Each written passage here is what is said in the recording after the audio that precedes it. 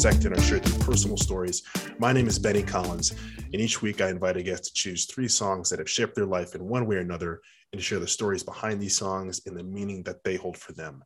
Outside of this podcast, I work in the field of sports psychology as a mental performance coach. What this means is I support performers such as athletes, performing artists, executives on working through any sort of mental obstacles or barriers that they have. And sometimes some folks I work with don't even have any super specific issues or barriers, obstacles, things that are slowing them down. In other cases, they really just want to take a look at their strengths and see how they can improve those and see how they can just refine some things, which is great. I just wanted to highlight that really quickly now that I was, thinking a little more deeply about the kinds of folks that I work with.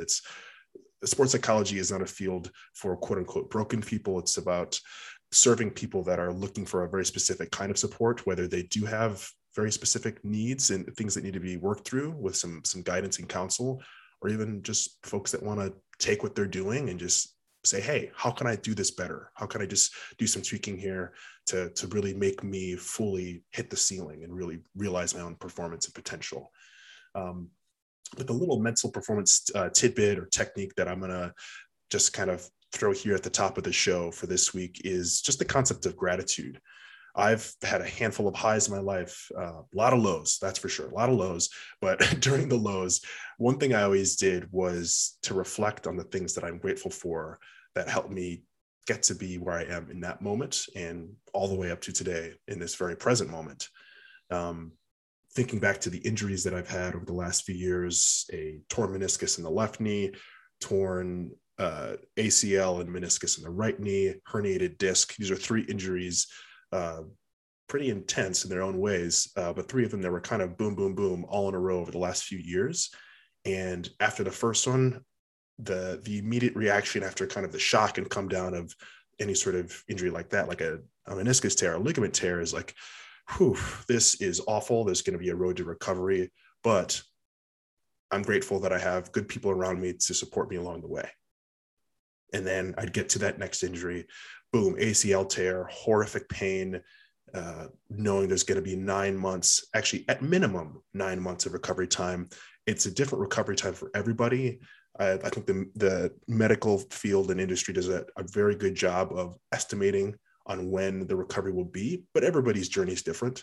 Even someone like me who's had an athletic background, it took me more than 9 months to fully get back to, now that I say that, I'm not fully back, but I don't think I ever will be because I'm not a 23-year-old college athlete anymore. Those days are long gone. But my point is that everybody's recovery and their journey from an injury is very different. It's very personalized. And I hope that some folks, when they're taking that information, really only compare their progress to their own past and not comparing their progress to other people's journeys or paths or progress. It's just unfair. And it's not fair to do that to yourself. So please don't, for your own sake. But yeah, I just want to talk a little bit about gratitude, being gracious and feeling gratitude for the people in my life that make me feel good, that push me along, that are there for me when I fall and are there celebrating with me when things are going well. I'm just very appreciative of all those people and also just appreciative of myself and what I'm physically able to do for myself and helping me become who I am today. So gratitude all around, spread it around. But for this week, I was joined by my great colleague and friend, Bianca Latham. Bianca is a mental performance coach, girls basketball coach, and private duty account manager in St. Louis, Missouri. As a mental performance consultant, she works to empower athletes, performing artists, musicians, business professionals, and entrepreneurs to transform their mental approach and elevate performance. Her experience as a professional and D1 basketball player and educational background in sports psychology all give her insight into the mental approach essential to performing at a high level. Bianca uses cognitive, behavioral, and person-centered approaches when working with clients. She equips individuals with different tools to transform their mindsets and elevate their performance, fostering an environment for a growth mindset to overcome obstacles, increase awareness, and transform their mental approach to become the best version of themselves. When she's not working, she spends her free time doing community service projects with her sorority, Alpha Kappa Alpha, spending time with her family, friends, and watching Netflix series. The conversation that Bianca and I had was so enjoyable in many different ways for me personally, but the songs that she touched on and the stories behind them, as I was kind of reflecting back on the conversation, she really presented and allowed a lot of her different identities to rise to the surface. And what I mean by those, her identity of being an ex-athlete, an identity of being a coach, a mother, a wife, someone who's religiously engaged and affiliated and rooted in her religion, and being a person of color. We touched on all these different areas in this conversation. It was very fulfilling for me. Like I mentioned before with gratitude, I feel a lot of gratitude to her for this conversation and what she shared. And I got to know her a bit more, which was really great. And it's this, this is the space to do that. It's part of why I do this. And I just loved it. So I'm excited for you all to jump into the stories and the thoughts and the emotions and the passion that she showed in this episode. So without a further ado, here's Bianca. Bianca, welcome to the show. Thank you for having me. Of course. How's your weekend going? It's actually going pretty good. Very productive, but also kind of spent some time to relax as well. So yeah, it's been good. Good. And yeah, what is even like a typical weekend look like for you now that you have your own practice? You have your boy's growing up a little bit. I'm sure those legs are moving now and he's running all over the place. So the weekends are actually very busy, and I try to take things out so that we can be. My husband is a very spontaneous person. And so we'll do like spontaneous things like, oh, I want to go to the science center. Oh, I want to do, stuff with my son. And I want to make sure I have that freedom. Otherwise, I will like pack it with like a chapter meeting. I'm coaching a game. I got a client. It'll end up being a work day and not a weekend. So I'm intentional about leaving like empty space. That's good. So yeah. Yeah, I like that. I've heard of people going into their calendar and blocking off like chunks of time that just say like nothing or like my time or whatever it is, just so they can lock in and get that recovery time. Yeah, it's so easy to overwork and get burnt out. So or overbook yourself. I don't know. I'm not a no person, but I'm starting to be like, oh, I have something else planned. You do. And sometimes the plan can be like me to sit at home and watch this new show that I'm excited about. And that's how I recover. Like that's just me doing me. That's how it works. Yeah, no, actually me and my husband, we do that. That's one of our things where we have like TV shows that we have to watch. And like last night we did watch The Harder They Fall, which was great. Oh my gosh, it was such a great movie on Netflix. You got to watch it if you haven't. Okay. But yeah, we like, that's our when you're married, you do need to have time where you're like together actually and like do something that you guys enjoy, and like sports and watching our shows. That's our thing. So good. Yeah. And it's nice to have kind of like both, whereas like sports can be very high energy, go. We have to go somewhere to do it, or we're excited about something, but then hanging at home, watching a movie, watching a show is kind of like a low energy recovery time, but still is like quality time. Yeah, exactly. And really anything that's quality time, we just, try to, because we're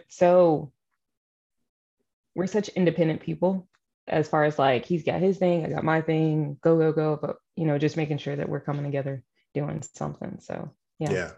And like you said, there is that high energy and the low energy to where we can be engaged, but also just like, let's just Netflix and chill, Yeah, totally. Reverse pivot. Yeah. Cool. Well, let's get into these songs. I'm excited to hear your thoughts and the backstories of these songs. Do you have a preference on which one we go with first? Yeah. I'll just say just the first one. We ready? Let's just, start out with that. That one. and then the rest, I don't really care what order, but let's start. It just, I don't know. I feel like start with that one. I think it's perfect. You and I both just left this Zoom call to get our own cup of coffee. So I'm feeling more ready. I think you're feeling ready. So let's jump in. So when, I'm trying to think about when this song came out. This must have been like, what is it? Would you say like late 2000s? Something like that? It might have been early 2000s. But it came out in the 2000s. We know that. So the right decade. I'll take that. Yeah. Okay. How did this song make the cut for you?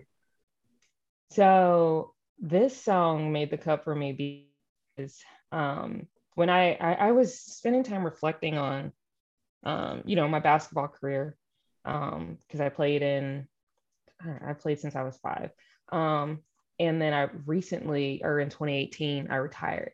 And so the probably one of the one things that has been constant in like my preparation, or like the song that has been constant, is We Ready, because I would play that kind of either as like my hype song right before I would calm down, or as like my hype song to be like, yo, you need to get in the zone.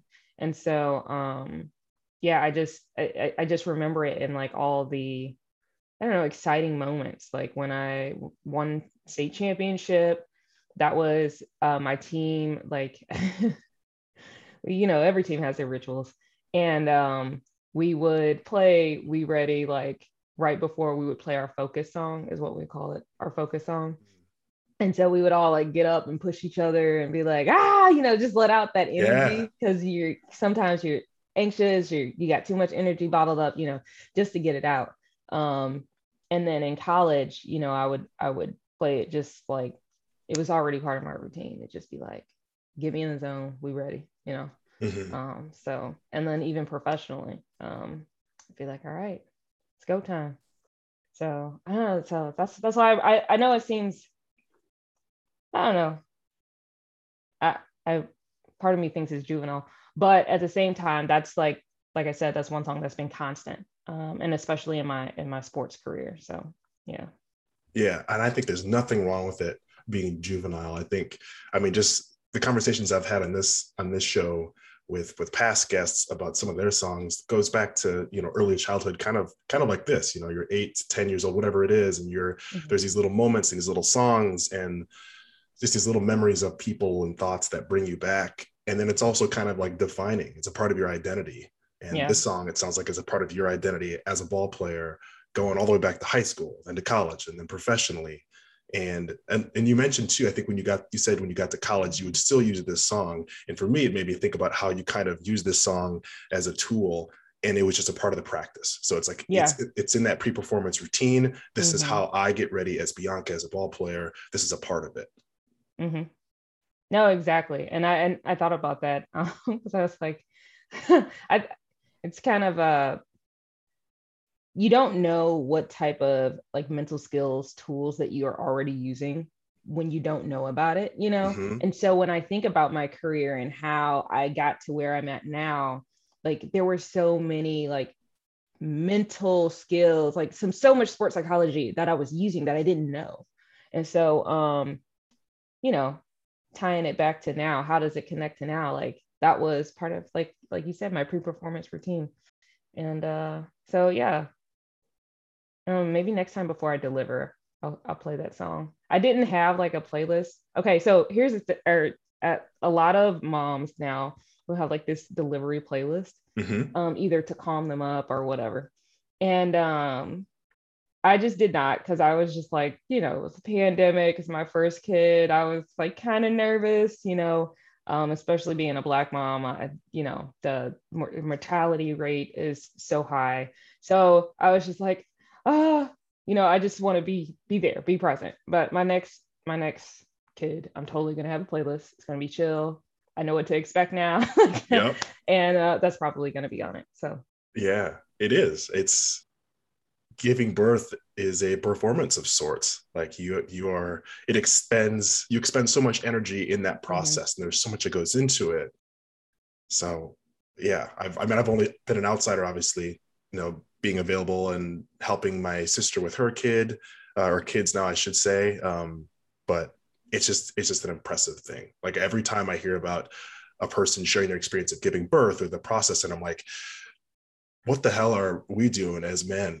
like it's insane. It's so impressive.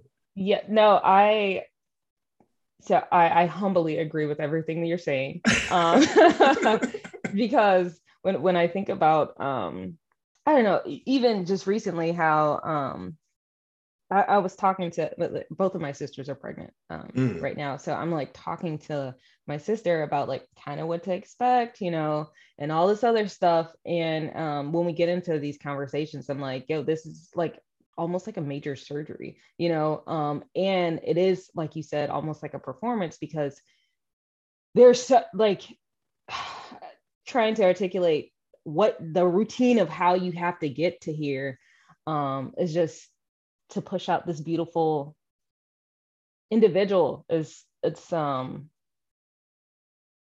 just quite a process and quite a journey. So I don't know, bringing it back to We Ready. That'll be on my playlist the next time I deliver deliver my child. So yeah. yeah. So if this one's going to be on, are you also going to think about having a focus song like you did back in high school with your team? So probably not because I want to be distracted when Mm, I'm pushing from the pain. yeah. And so if I have songs that kind of, get me a little hype, I'm not trying to focus on that pain. I Hmm. just that's I no, I will not have a focus song. The answer is short answer. No. Yeah, that's fair. Yeah, avoidance coping. Avoidance coping. Yes. Sometimes you got to do it. Mm-hmm. Wow. So thinking about We Ready, let's start chronologically. So back in high school, this is a part of the pre-performance routine for you and your teammates. Who comes to mind when this song comes on? Is there anybody that you think about when you hear We Ready? Um, there's a couple of people that come to mind. I know for sure I think about Felicia.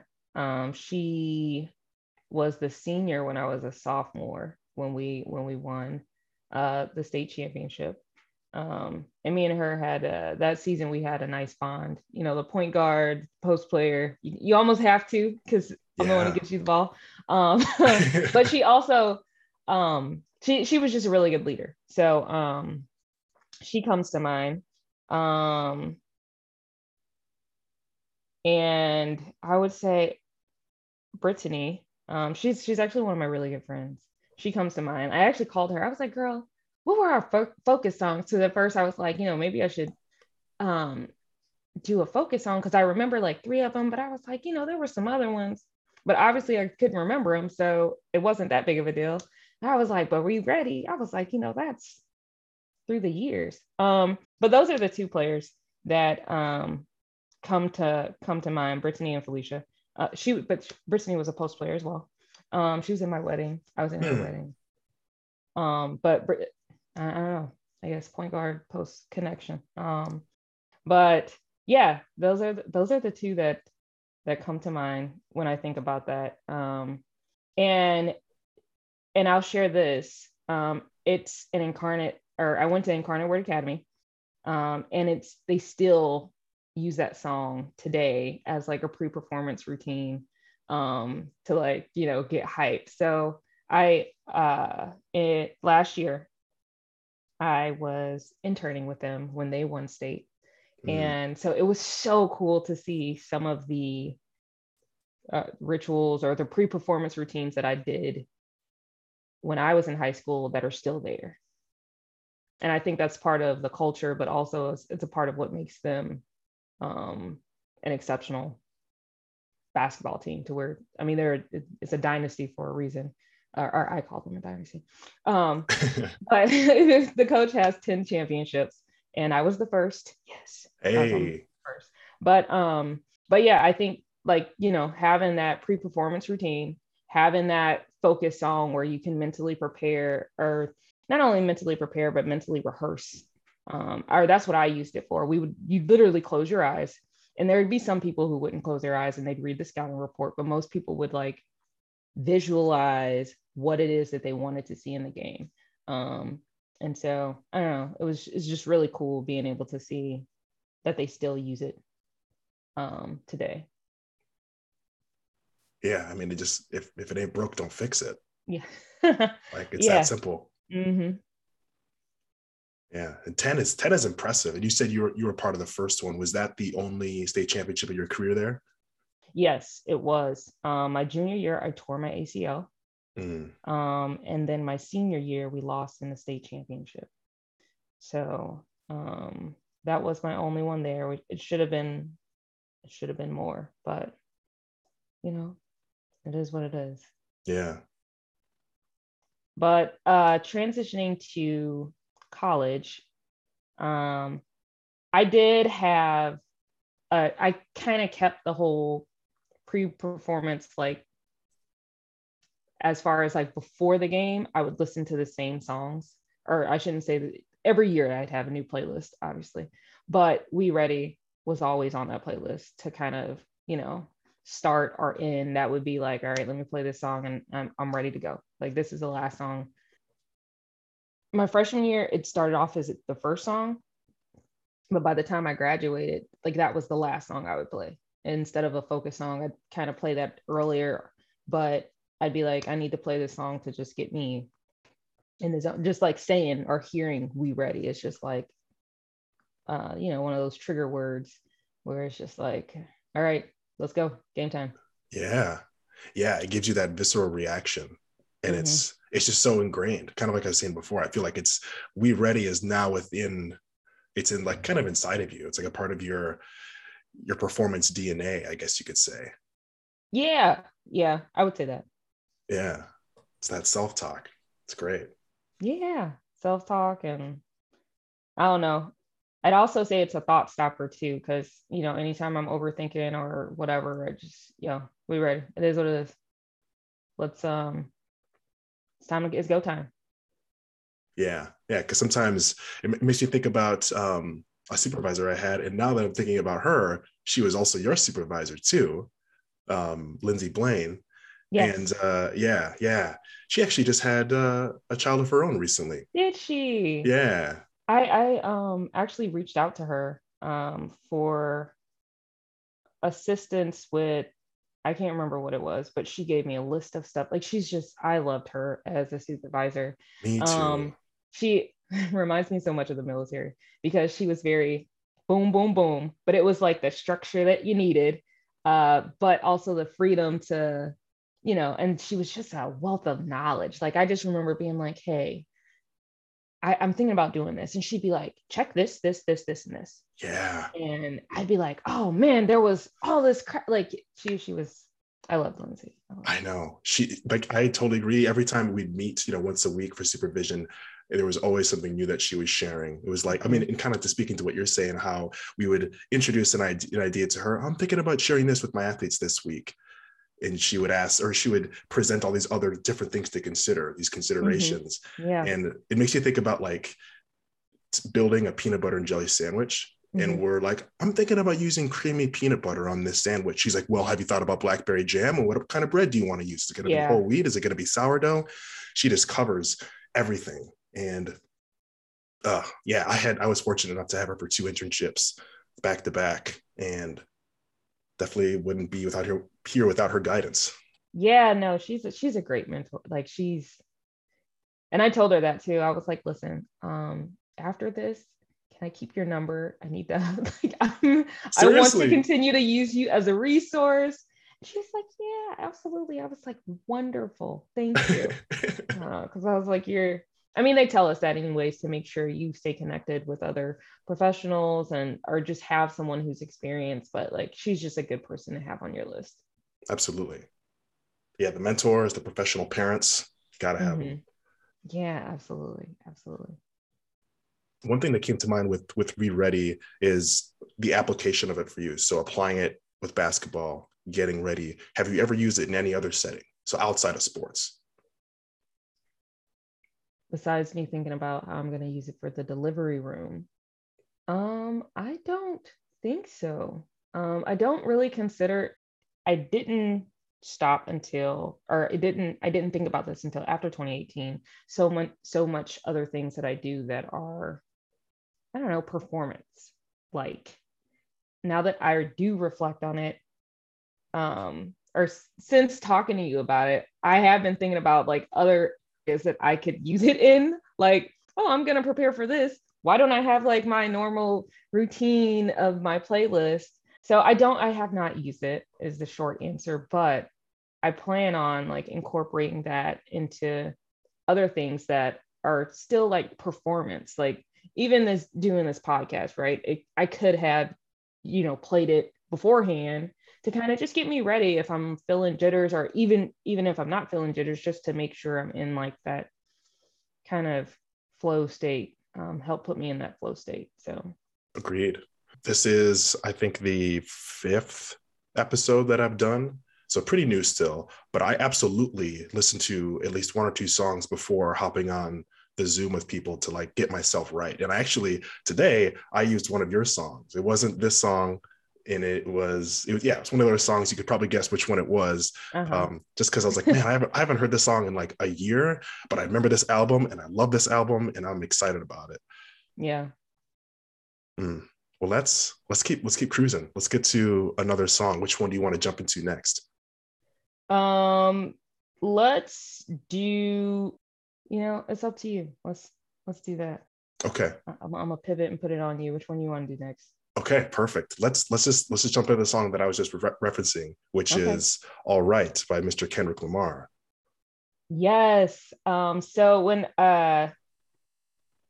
when you asked me to do this list, first of all, let's just say that this was very difficult for me, because I'll just go ahead and say I'm a very eclectic person. And so you saw, like, when I was thinking about that third song, this was on the list, but there was like a country song, there's a pop song. Yeah. Like there were so many, eventful things, but this one I really wanted to put on here. What came to mind was, some of the recent killings of unarmed Black people. And this one particularly is one that I played, for the enjoyment when it first came out. I just love the song, but I also was, during the killing of George Floyd, I was pregnant, and, I have a Black son, Nico. And so I had so many emotions kind of wrestling with me.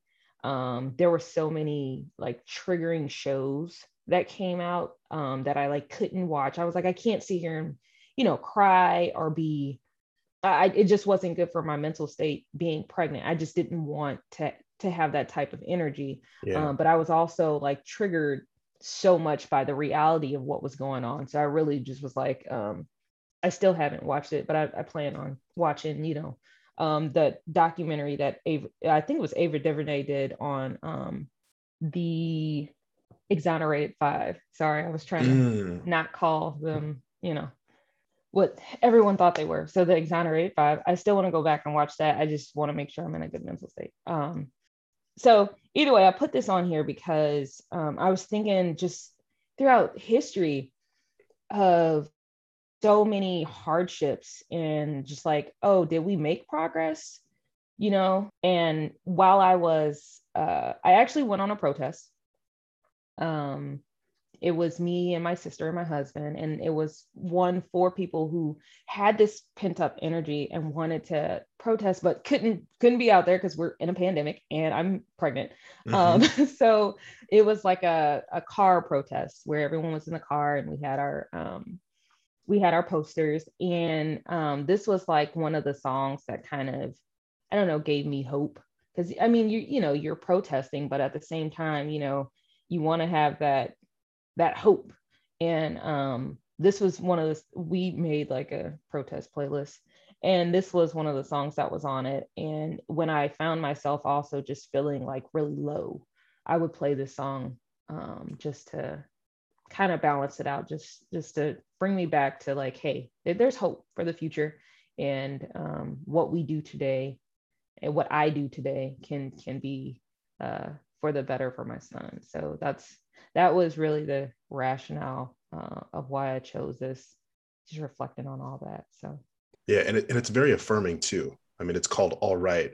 And then he goes on to say this on many times, that we're going to be all right.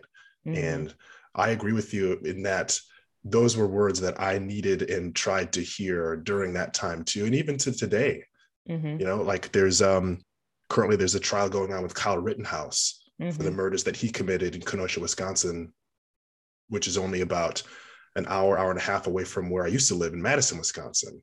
And so, that happened on kind of my home turf, if you will.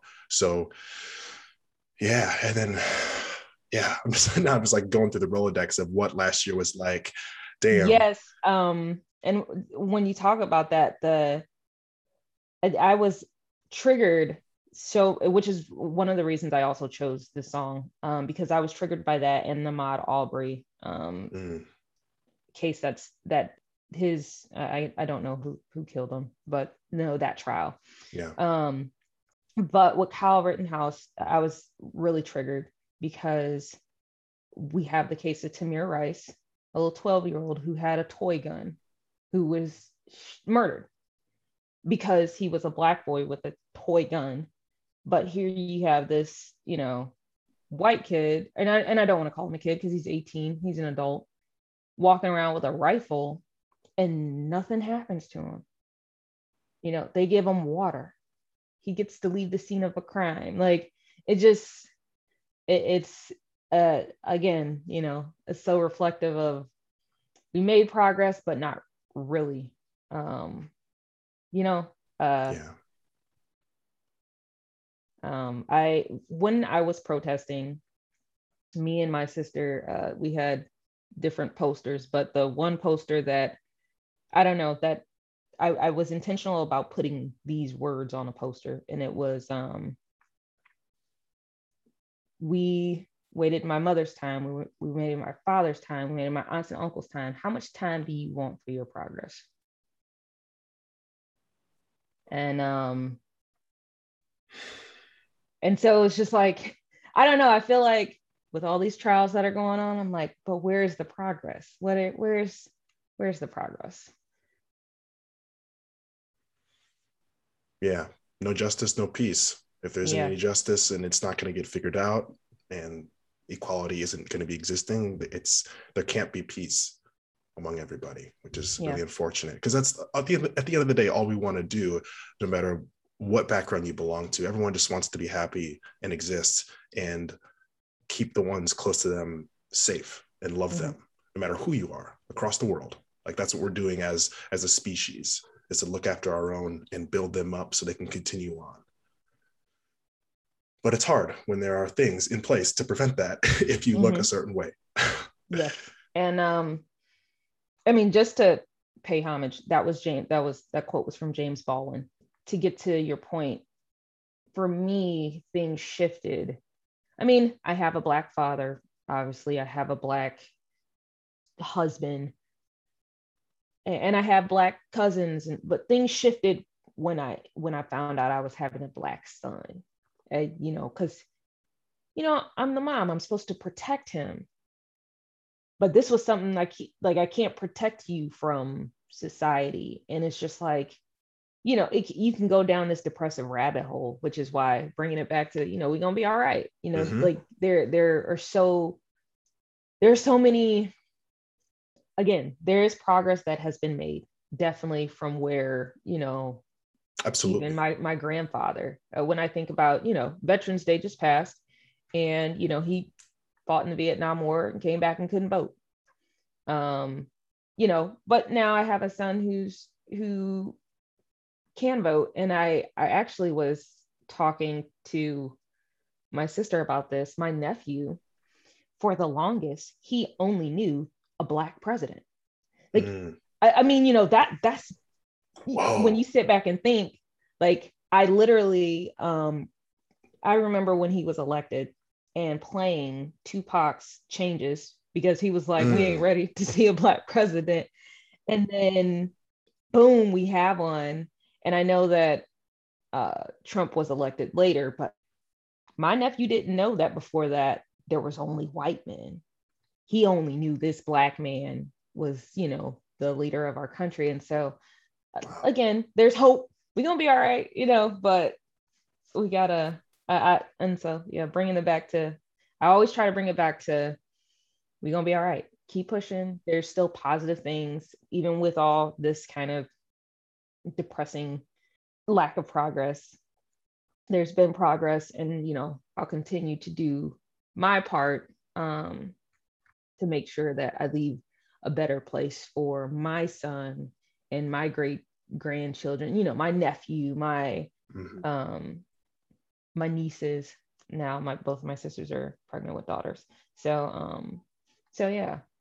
Yeah, and I think going back to your point of Nico and giving birth to a black son, I think there's the thought process of giving birth to a black child, but then there's that second piece of preparing and raising a black child for the world that we live in. Mm-hmm. And that's a whole other, I don't want to say assignment or burden or chore, but it's a thing a black parent has to do.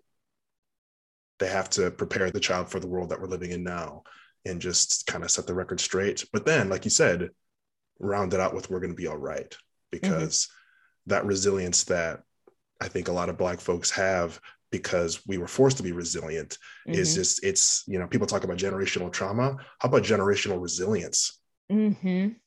Yes. I remember talking about not so much the term generational resilience, but I remember reflecting on that after 12 Years a Slave came out. I was like, man, and even going back and watching Roots, I was just like, yo, we survived.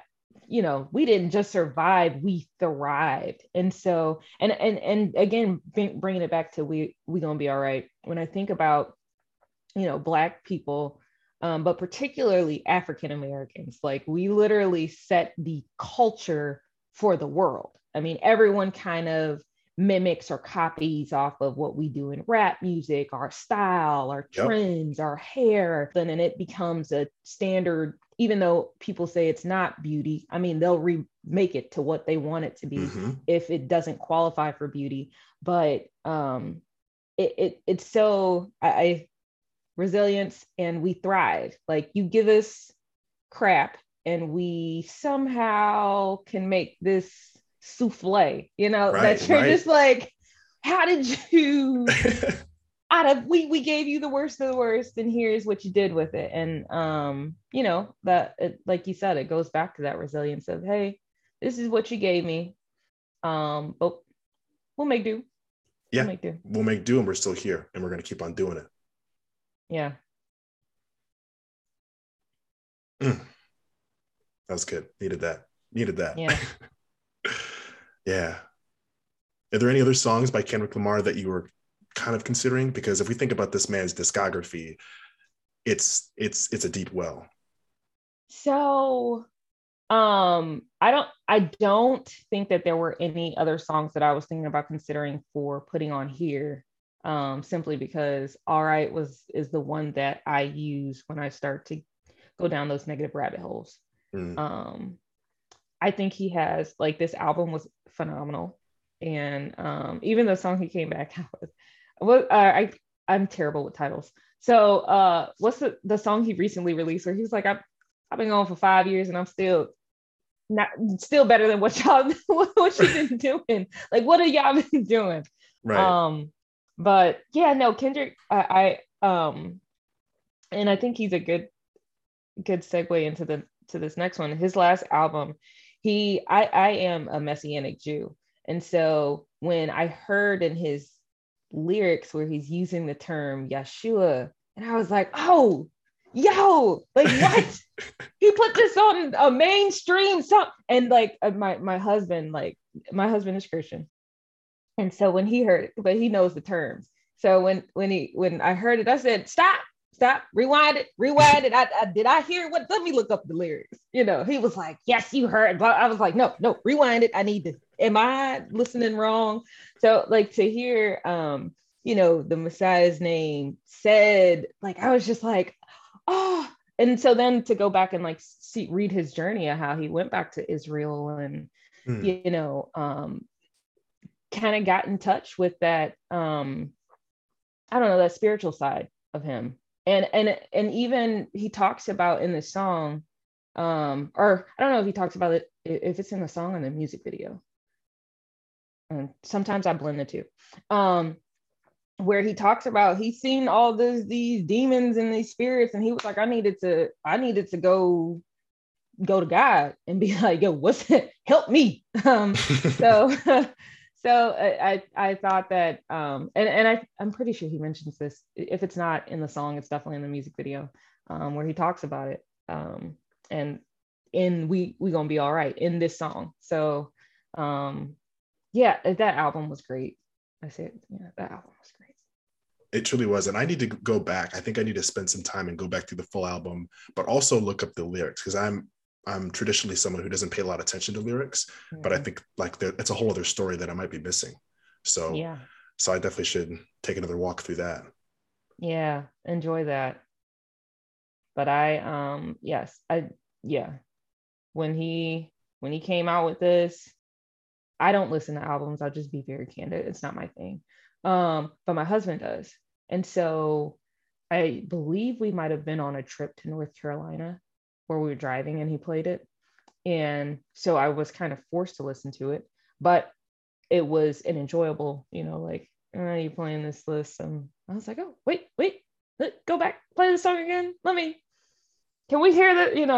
Yeah. So it was good for me. And sometimes I feel, especially with my religious belief, because it's so you don't hear about this Messianic Jew. You're just like, either you're Jewish, you're Christian, and there's this kind of middle of this, being Messianic, and having to explain that is very challenging sometimes, especially with the different terms. So Right. And I don't want to put you on the spot, but can you please explain and elaborate on what it's yeah. like being a Messianic Jew? What does that mean to you? What is that? How does that show up for you?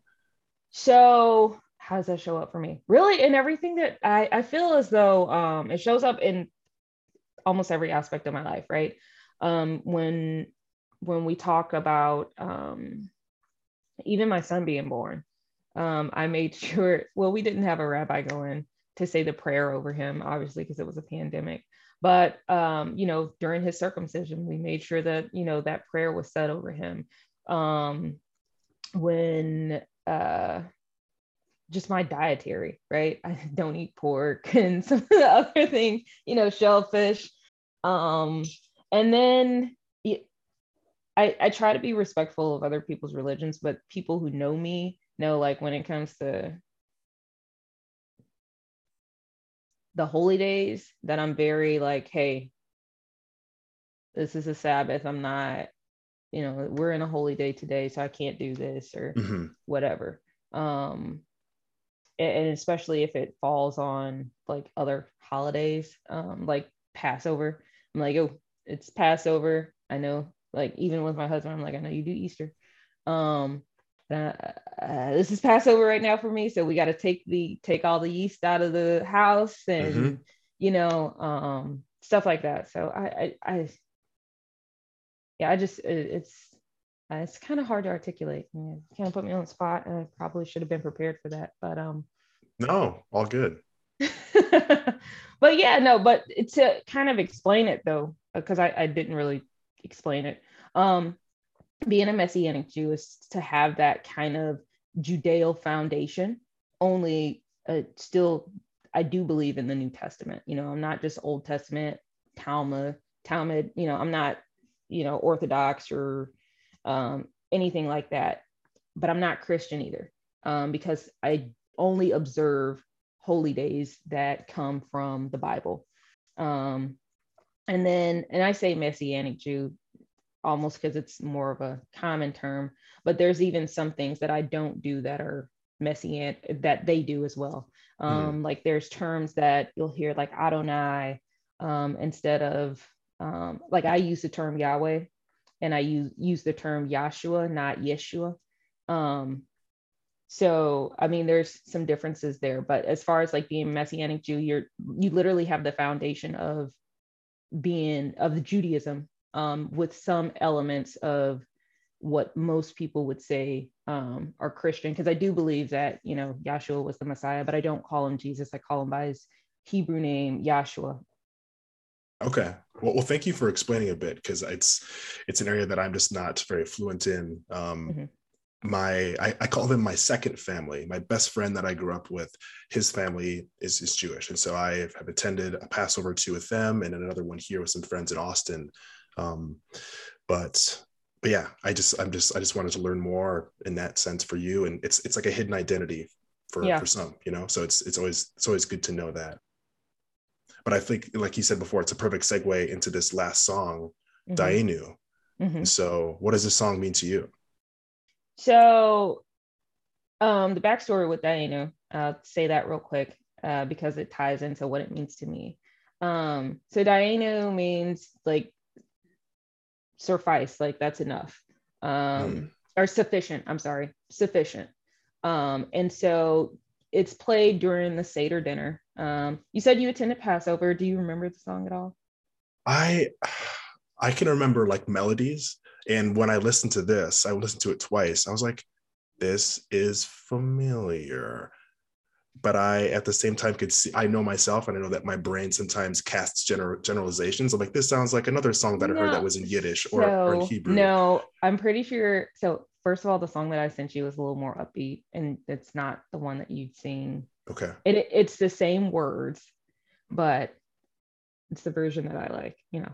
Okay. And I have to bring up a memory of or I'm just gonna pause real quick because I'll forget it later. Please, yes, So please do you it. we were talking about like how Judaism plays into everything, and I can't believe I forgot this. So for my I did not have a bat mitzvah because my mom asked me, do you want one? I was like, I have all these basketball tournaments, mom, and I really just don't have time. And really, it's not something she should have asked me. She should have forced me. Like, Nico is not going to have an option. You're going to have to balance sports and your bar mitzvah, learning all that stuff. It is what it is.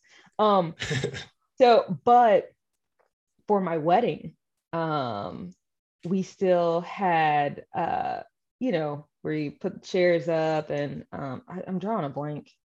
So when you have a baby, I'll say this is a different subject, but when you have a baby, your memory just like leaves. And apparently it doesn't come back till they're about 2. So my son's not 2 yet, he's 1. And so I find myself like going through these like memory lapses, kind of like how I had a short memory lapse with James Baldwin. When I said his quote, and I was like, who is it? Who is it? Who is it? But bringing it back, horror dance. Yeah. Okay. The horror dance.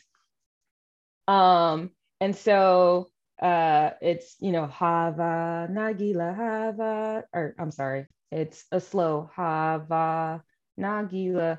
And so we did that for my wedding. But of course, I'm Black. And so we started it out with the traditional Hava, Nagila. And then I had my sister put a beat behind it. Ooh. And so it switches up and it's like, dun, dun, dun, dun. I'm gonna have to send you that song. Please do. So it's a dope transition. And so I kind of mixed, my Blackness with being that Messianic Jew. So we still were able to do the horror dance. Me and my husband, them like holding us up in the chairs, but still like just kind of remixing it, with people, which was very interesting because we don't have like a whole bunch of Jewish family members. My great grandmother's father was a Jewish white man, but we don't practice Judaism at all. So it's not like we had, and his family kind of stopped talking to him after he married a Black woman. So it was very interesting to see these Black people who are like, we're trying to tell him, all right, here's what you got to do. Here's the steps. You go in a circle. It's pretty simple, but also them hearing the beat and being like, hey, yeah. Like, wait a minute, we wasn't ready for this. Yeah. So I'll have to send that to you though. But that was a really fond memory of mine. I know it's only 3 songs, but that's that Hava, or it's called the horror dance, but the song Hava Nagil. So, but bringing it back to, kind of got off track, bringing it back to Dainu. That one kind of is a little more upbeat than usually. It's very kind of a slow song. But this song, I really put this in here because my husband, when I first brought him to Seder dinner, he really connected with it. And we started kind of just using it like in our daily lives, like, Dainu, just to humble us. Because during Passover, it's basically saying, had he not taken us out of Israel, what he did would have been enough to kind of advocate for our freedom. That would have been enough, right? had we not crossed had he not parted the sea, what Yahweh did would have been enough. And so just the whole time is basically saying like, what he does for us is enough. And we're grateful for that. Which is why sufficient, what you did was sufficient enough. And so me and my husband use that term, and we'll even use Dainu to just be like, yo, it's enough. We have enough food. We got, a roof over our head, food on our back. We're good. And not to be too greedy, just to be, we use it as a way to humble us. Yeah. And so, yeah, that's why I really wanted to put this song in here, because like I said, that's that connection piece between me and my husband, because he really resonated with it. Yeah, we just use Dainu when we're, even as a resilience. We talked about being resilience with being black, but also, the Jews do have a history of being outcasts as well, and being persecuted. And so Dainu, I feel like, is that all right term. It is. Whoa, we got parallels. Right. Yeah. But yeah, I use it as like that humbling of, all right, Dainu, like, you have everything you need to be successful. And I actually used this like last week, where I was like, Dainu, like, you have I mentioned to you that I am in the process of applying to doctoral programs, and I'm applying to 5 different ones.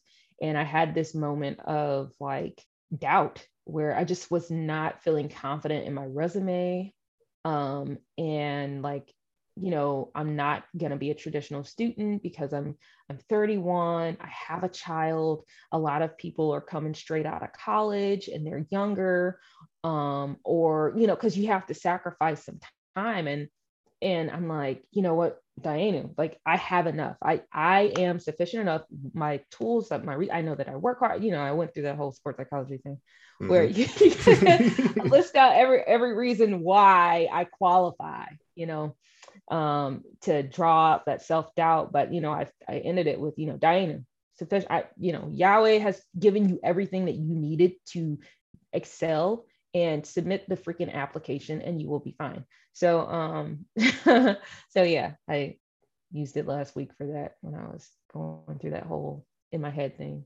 Yeah, it's great. It's great to have that to lean on and to use. And I really appreciate you mentioned how there's a connecting piece between you and your husband, and how this is something that kind of brings you back to the day that you got married, but also it's something that you use, it sounds like, kind of not daily, but periodically, like today, currently in 2021, almost done with this year. It's a thing that's just a part of your household, and it's a part of your family that is used.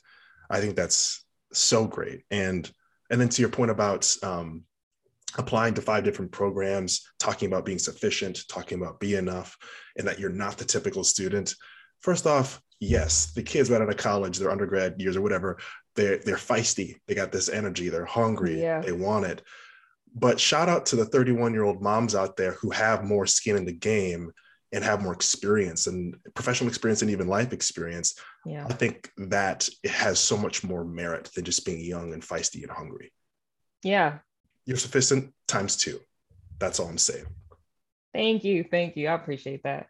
And I actually went to a couple of open houses. I actually went to, I'll say the two of them. I went to last weekend. I was at Howard's and I was at Nationals. And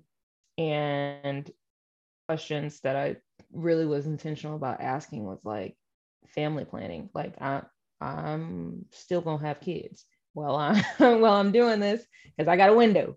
And they were, both programs were just really supportive of saying, hey, yeah, we know, like, and I think that also helped me as well, being like, sometimes you just got to hear it.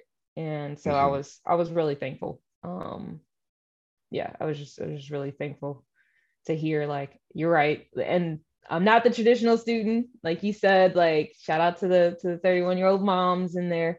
But it kind of also, like I said, it just gave me that reassurance that I needed. Like, hey, just apply, and when life happens, you're still going to be okay.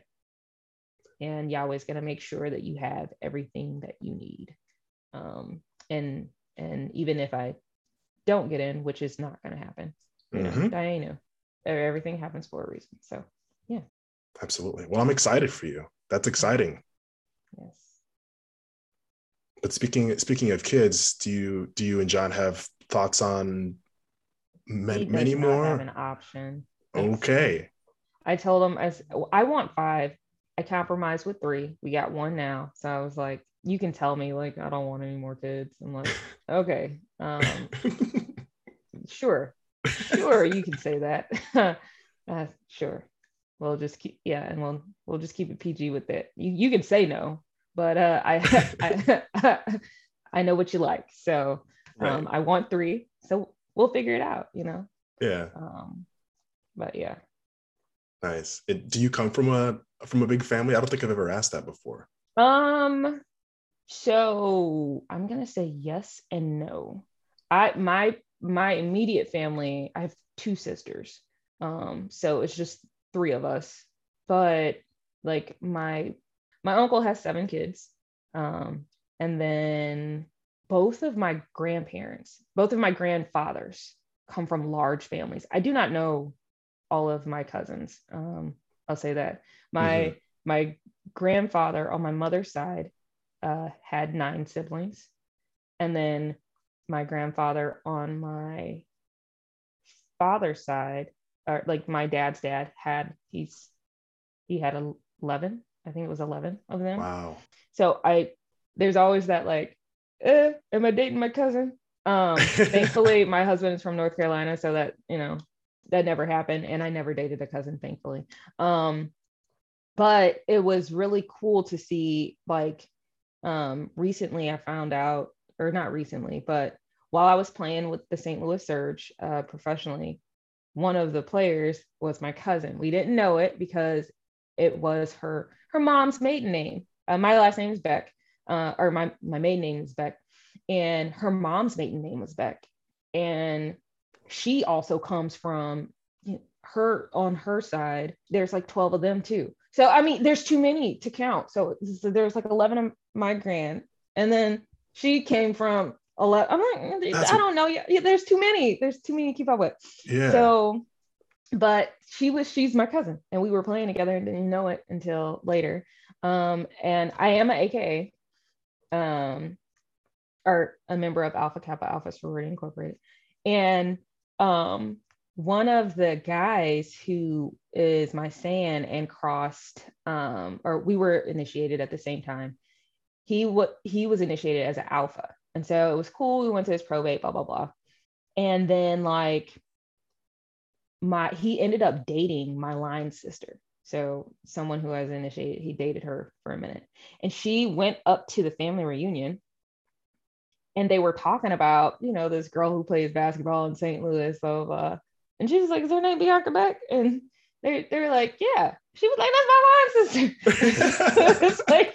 It was really interesting because I was like, it's always funny because they're like, oh, we could have dated. And I was like, no, we couldn't have. Everything happens for a reason. So, I was like, you dated her. And I wasn't, we weren't even looking each other's way, which is a good thing. So, but that's just how close, that's what I mean, like in proximity, like, just family. Like I just run into someone, I'm like, oh, wait, you're cousin. Because there's so many.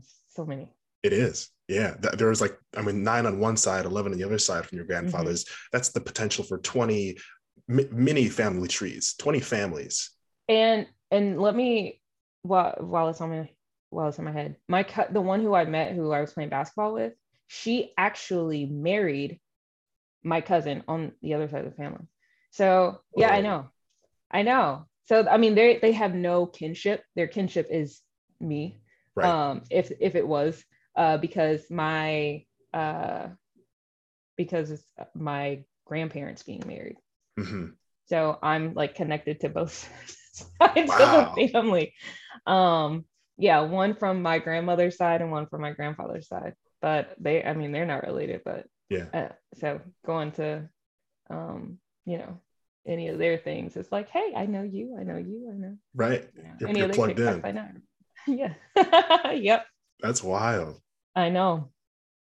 St. Louis is small. I don't know if you mentioned that, but I'm from St. Louis, Missouri. It's big, but it's small. Yeah. So that's what I wanted to get into and ask a little bit about here. First off, yeah, what's the population of St. Louis? And secondly, you spoke about both of your grandfathers on both sides. Are both of them from St. Louis? So are you like St. Louis inside and outside and all around? So yes, I'm from St. Louis, inside and outside. I'll say that my family migrated to St. Louis, during, or I'm not saying, but during the Great Migration, where a bunch of Black families relocated from, Mississippi, Georgia, from that kind of southern. Mm-hmm. I know my family. We have a lot of family in Mississippi, and they migrated Mississippi, and I think Tennessee and Arkansas. They migrated here to St. Louis, and so my great grandparents and their my great grandparents, they were here in St. Louis. And so so my family, that's why I said, when it's too many of y'all, I'm running and you don't know it, because most of them stayed here. We have a large portion that moved to California. So we got a bunch of Becks in California, and then we have some that moved other places, but St. Louis is like the hub for both families. Yeah. For me. Yeah, I bet something tells me that actually both families probably have a pretty good lay of the land on different event venues for like reunions and get-togethers because there's so many y'all. So you would think that, and you would think we would get together more often here in St. Louis, but we don't. When we do reunions, it's always somewhere else. Okay. And in fact, we're actually planning a reunion on my mom's side in California. I'm not sure. Maybe it's because we're always here, where they're like, we don't want to be here. But and to answer your second question, I see you looking it up on our good friend Google. yeah, the population in St. Louis is actually not that large. Maybe because it's not like, maybe it's only doing St. Louis and not like the St. Louis metropolitan area, because it's saying 300,000. The St. Louis metropolitan area is a lot larger. That's probably why we're the murder capital, because they look at that 300,000 instead of what kind of the St. Louis metropolitan area. But per the population, with the per murder capita or whatever, it actually just came out that St. Louis is the murder capital. But I love St. Louis. I live in the city, a street that is some people would say not so safe. And I actually heard gunshots last night. But I love St. Louis. They're in the process of actually gentrifying our neighborhood, and my property value did go up. There used to be an abandoned house. There used to be multiple abandoned houses, and they were flipped during the pandemic. All of them that were on our block were flipped. So my property value went up, and people moved in, and I love St. Louis. I actually live on Grand. I live off of Grand, and it is the second most diverse street in the country. Really? As far as like restaurants and stuff, it has an Ethiopian place, it has Thai, it has vegan, it has Chinese, name something, it's Brazilian. Name something, it's on that strip. And so it's the second most diverse strip, and that's also why I love where I live. I actually live next to an international area, or when international people come in, there's like this international hub and so I have like, my street will have Haitians, Malaysians, Chinese, Mexican. My block is actually really diverse, and so I love that aspect of where I'm living. Even Bosnian, it's just, I love where I live. That's a great block. I know. That's how when people are like, man, you like where you, I freaking love it. I'm like, yo, the culture, like just seeing the different people every day, like Yeah, I'm jealous. I mean, I'm jealous of that. You mentioned Ethiopian and Thai restaurants right off the bat. Those are like my two favorite right off the top. So as soon as you said that, I'm like, okay, go on. Who else? Who else is it? Who Yeah, else is at and the it's party? within walking distance. And I think that was one of the things I missed about the pandemic, because some of the restaurants were closed, Yeah. but like, and during the summer you just navigated differently, especially like having an infant. Like there were just some things I wasn't really willing to risk. But like being able to just walk up the street and be like, hey, we're going to this restaurant tonight, you know, that, which we'll be doing that next year for sure. Just walking up the street and going to whatever restaurant we choose. What do you want? Yeah. Brazilian tonight? Nope. Maybe Thai.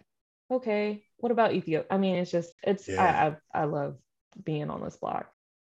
It kind of makes you think about going back to one of your nephews you'd mentioned on how he has only experienced a Black president for his life.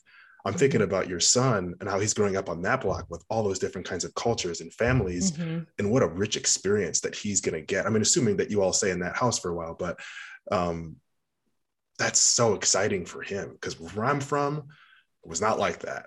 Yeah. And I'll bring that's part of like something I want for Nico, is to be intentional about exposing him to different cultures, because that's always been something that I had. My father was in the Air Force, and so we lived in Japan, Germany, England. So when I came back to the States and had different experiences, it was really weird for me, because I'm like, y'all are not cultured.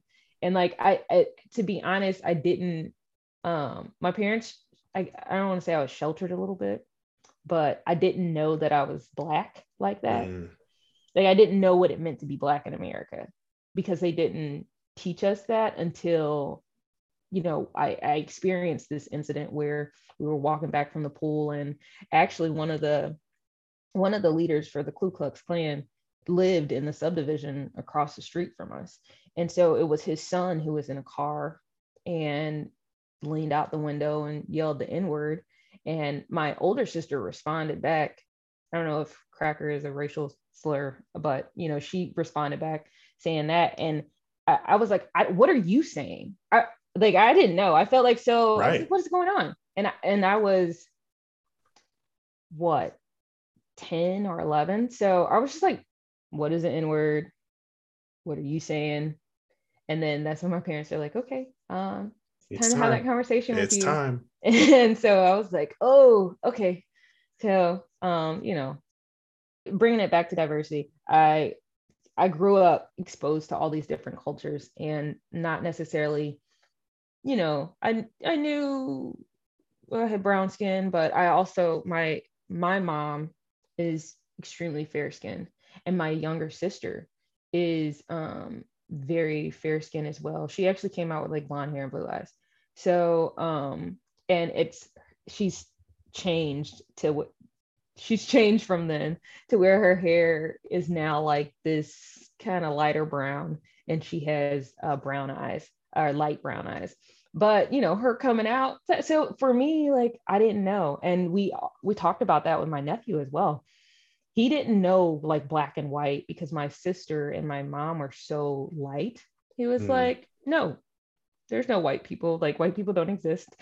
Like, you have brown, you got light, you just got shades. And so yeah. he had no concept of race for the longest. um and it was a little heartbreaking that we had to kind of, yeah, because he's a black boy. And especially after Tamir Rice and all this other stuff was going on, kind of explaining to him, life as a black boy. But either way, bringing it back to diversity, I want to make sure that he grows up with that diverse background like I did.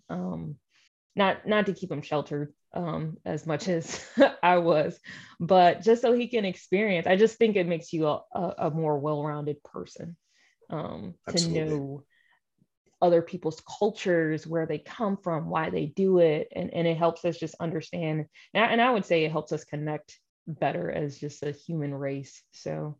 That's what I was thinking about. I was thinking about empathy.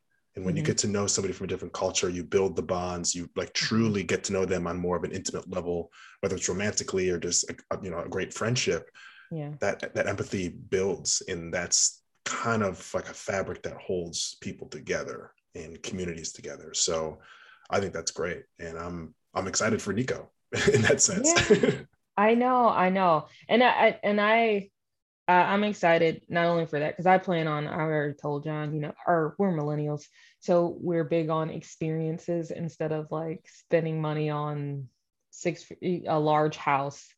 We'll keep it what do we need? And then how can I pay for all these vacations? Right. And I totally plan on making sure that Nico gets to physically go over there and experience it. Maybe not in the way that I did because I lived in it, but definitely, summer vacations. And my sister, her husband is actually from the Canary Islands. I've already talked to her where I'm like, I'm sending Nico over to the Canary Islands for a month when he gets older. So you guys can, he's gonna have to learn Spanish. I want him. They're so close to, they're right off the coast of the continent of Africa. So I'm like, I want him to go over there. I want him to go to Spain. I was like, oh, this will be great. This will be great. We'll be over there. We'll be over there. So tell the in-laws I said hello. We'll be staying over there. So yeah, start planting that seed now. Get them ready. That's great. Well, I think we're coming up on that time. One thing I always like to ask of folks at the very end, if there's anything that you're excited about right now, or any words of wisdom that you want to share, please do. This is the time. So what I'm excited about right now, obviously, is applying for these graduate programs because I want to be able to assist particularly my community, African Americans who are playing sports that experience trauma, and being able to assist them on that mental health side as well as the mental performance side. So I'm excited about the opportunity to learn, and so that I can, down the road do that. My word of wisdom would be here's something that I do in my life, and I think that this is what helped my marriage, but it also helped me out just with communication in general, is to communicate from a place of love. And I think some of that comes from my religious beliefs of, you're his child and I need to respect you on that basis. So I'm going to communicate from a place of love, instead of trying to make you understand my point of view, trying to make you know that you're wrong and I'm right, or thinking you're dumb or whatever. Just how can I, if you're someone that I love, how can I communicate to you without talking down to you or being dismissive of your thoughts? How can I have a dialogue? And I feel that, like I said, that helped me in my marriage communicate with my husband. And then it's also helped me navigate these confrontational times that we're in, if that makes sense. So does. Yeah, just communicate with that baseline of love, and it makes things a lot easier. Yeah, and it's such a good place to work from. And I imagine the conversations that you have with folks, whether it's your husband or not, or anybody, after the fact, you're like, that went better than I thought it could have. I'm a very passionate person. So when I have that baseline of I'm coming from a place of love, I don't get so, I don't want to say aggressive, but I'm very passionate. So, but it brings down the energy to where we're talking from a place of, I want to understand, I want to have a dialogue, even if we leave with saying, hey, we agree to disagree. I'm not doing it in a way that's disrespectful. Yeah. And I can at least still leave with my own dignity, and knowing that I was respecting my creator's child in that process. Yeah. Well, that's great. That's something I've been thinking along the lines of something like that over the last, 6-8 months that I've moved down to Austin, Texas, and kind of starting a new venture for myself. But yeah, the intention and making it a priority, I think, is a good step. Yeah. Yeah. Well, I just want to say a big thank you to you for taking the time to sit down and have some Sunday morning coffee with me and have a great conversation. It was great to catch up with you. Great to see you again. Great to hear these songs. Some of these songs, to go back and listen to them that I haven't listened to in a while. But more specifically, just the stories that you shared and the openness, the vulnerability, and the things that you're thinking about, things that are important to you. I appreciated hearing all of it. Yeah, no, thank you for having me on here. I appreciate, the reflectiveness that was required in doing this. And I'm going to say this now because I'm going to manifest it. When this podcast is big, I'm just going to say I'm humbled that I was on, what was it, the 5th or 6th episode? I was on one of these episodes. I'm humbled to be a part of your beginnings. I really appreciate that. All right. Well, I hope you, John, Nico, have a great Sunday, and let's stay in touch. Let's catch up soon. Yeah, let's do that.